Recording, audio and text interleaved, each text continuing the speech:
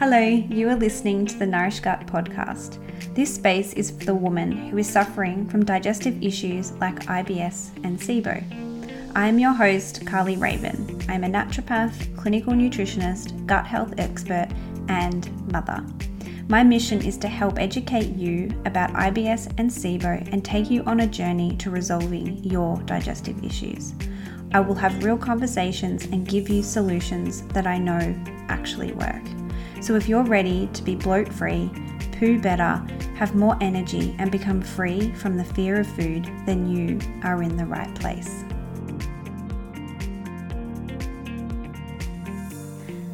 Hello and welcome to episode 18 on the Nourish Gut podcast. So it's highly likely that you're here because you suffer from some form of digestive issue. And I bet that you have tried so many things already to resolve that. And a lot of them have probably been dietary changes. So maybe you've been told that you have IBS and you've tried taking out gluten and dairy. Maybe you're one of the many people that have tried the low FODMAP diet to try and help your IBS. And these are really common things that people trial when it comes to trying to get some form of symptomatic relief from their symptoms. So I want to talk to you today about kind of what I see, I suppose what the issue is with these types of advice that gets being given and why some of this advice isn't actually addressing the underlying cause of what's going on.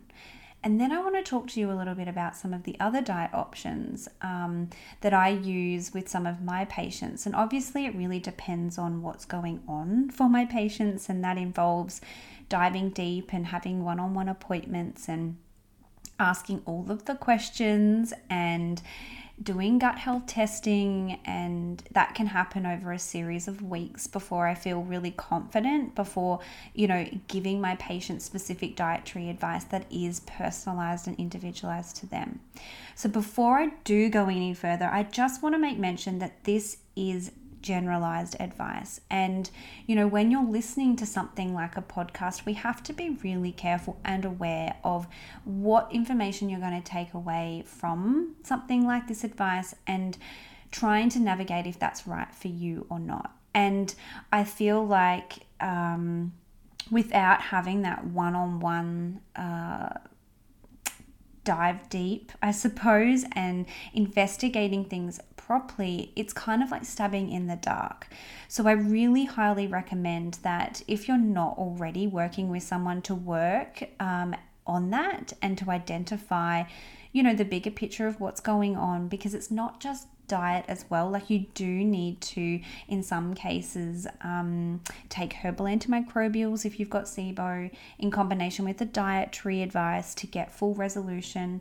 And some of these diets can remove foods, and it can be unnecessary if it's not right. So I'm hoping that makes sense to you. And I suppose it's just a little bit of a disclaimer, because I don't want you to walk away from this episode and feel like you've got answers and you're going to go and trial that, because it might not be right for you. So please work with your health professional and seek someone who is specialized in gut health so that you can feel confident that that is the best advice for you.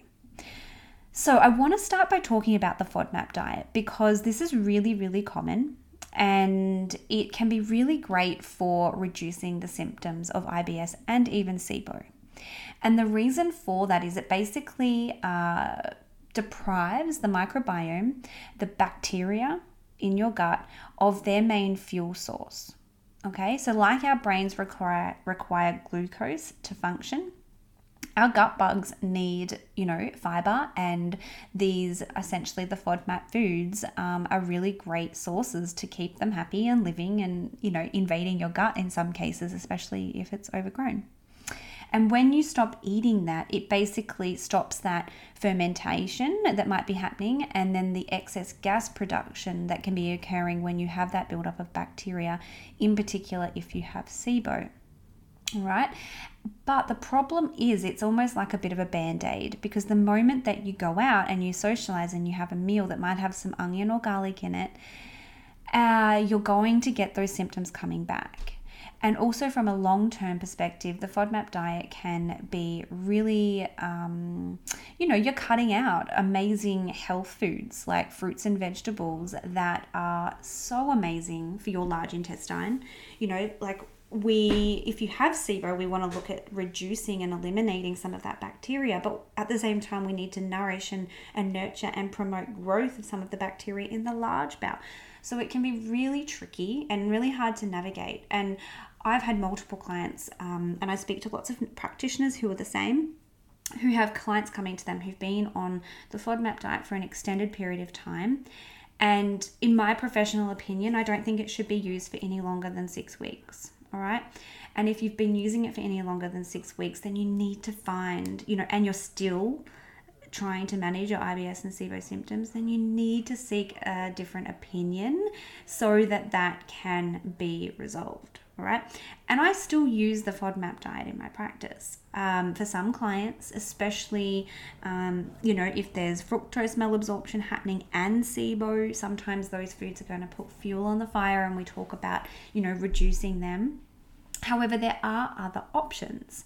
And we need to be looking at, from a food intolerance perspective, is it the FODMAP diet going to be the best, or is histamine an issue, and should you be avoiding histamine high foods, or is it a salicylate issue, and should you be avoiding the salicylate family?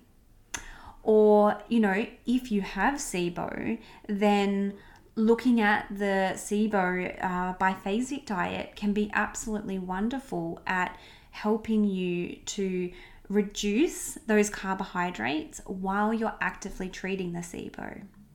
All right, and so you would do something like that after doing testing, and you've tested positive to either, hydrogen or methane or hydrogen sulfide SIBO. The SIBO Dr. Biphasic diet can be fabulous for treating that.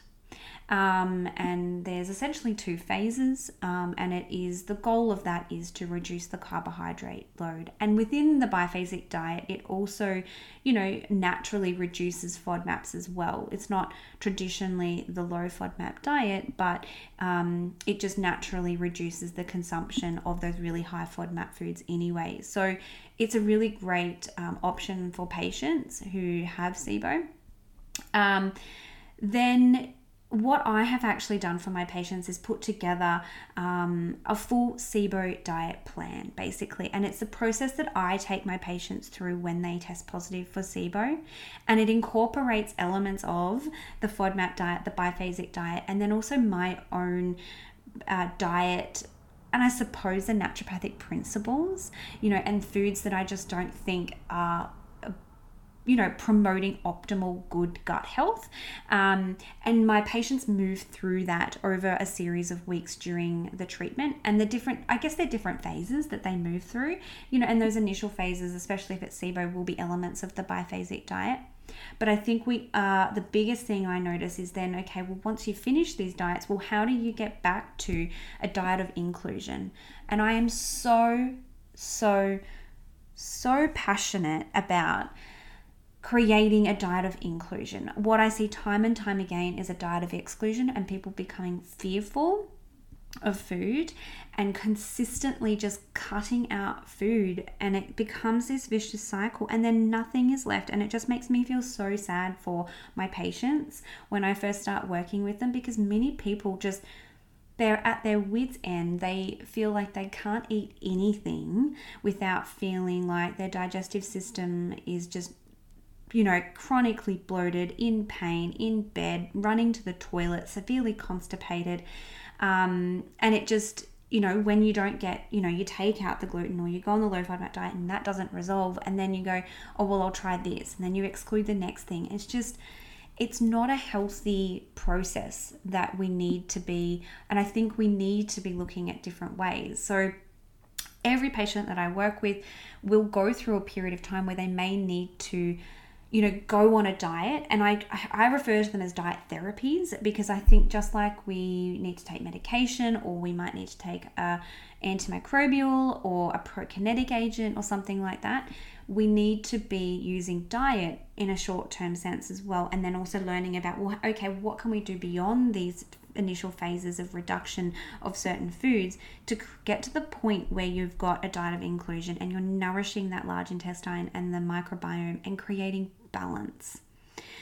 And so through all of the different phases that I've been working on over the past couple of years, as I've been, learning even more and more and working with my patients and seeing what works for people, I've basically put together this plan, and I'm really, really proud of it. And I just think that it's, really, really wonderful. And it gets people to a place where they feel comfortable and they can eat so many foods. Like, I love it when my patients get to the end of working with me and they're eating onion and garlic and dairy, and, they've learned how to manage things from a dietary perspective. And they know what's going to be too much and what limits and how much of certain things before that's kind of the tipping point where they could have a flare up and things like that. So I know that diet can be really confusing. And, we eat every day, 3 times a day at least. So, the way we eat is absolutely going to affect your digestive system. So if you have IBS or SIBO or bowel disease or candida or fungal overgrowth or whatever is you've been diagnosed with, your diet is 100% going to be implicating that.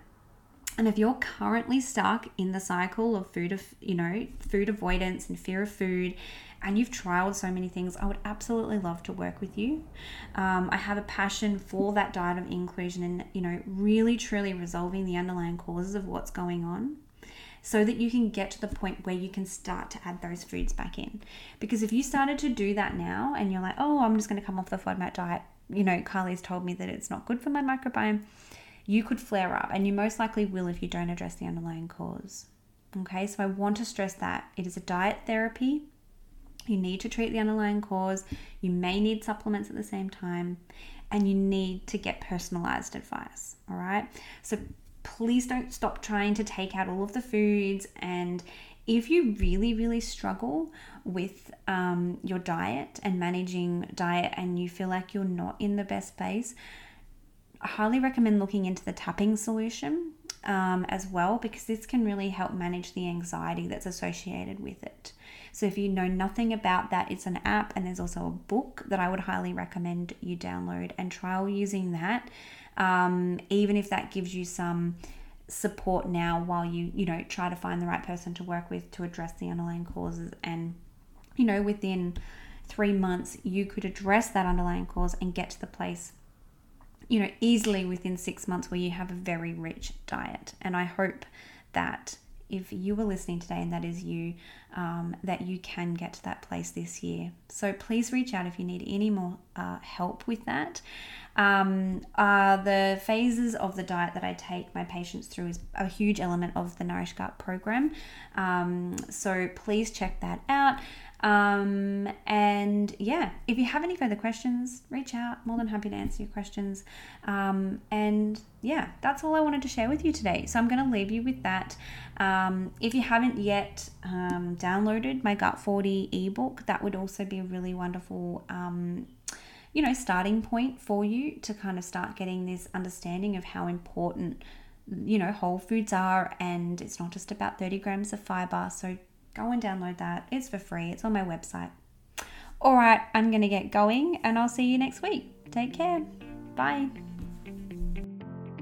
Thanks so much for listening. Did you like what you heard? Please leave me a review. Would you like to join the Nourish Gut community? Then come and find me over on Facebook and Instagram.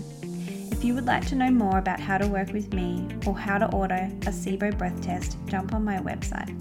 All of the links can be found in the show notes. See you next time on the Nourish Gut podcast.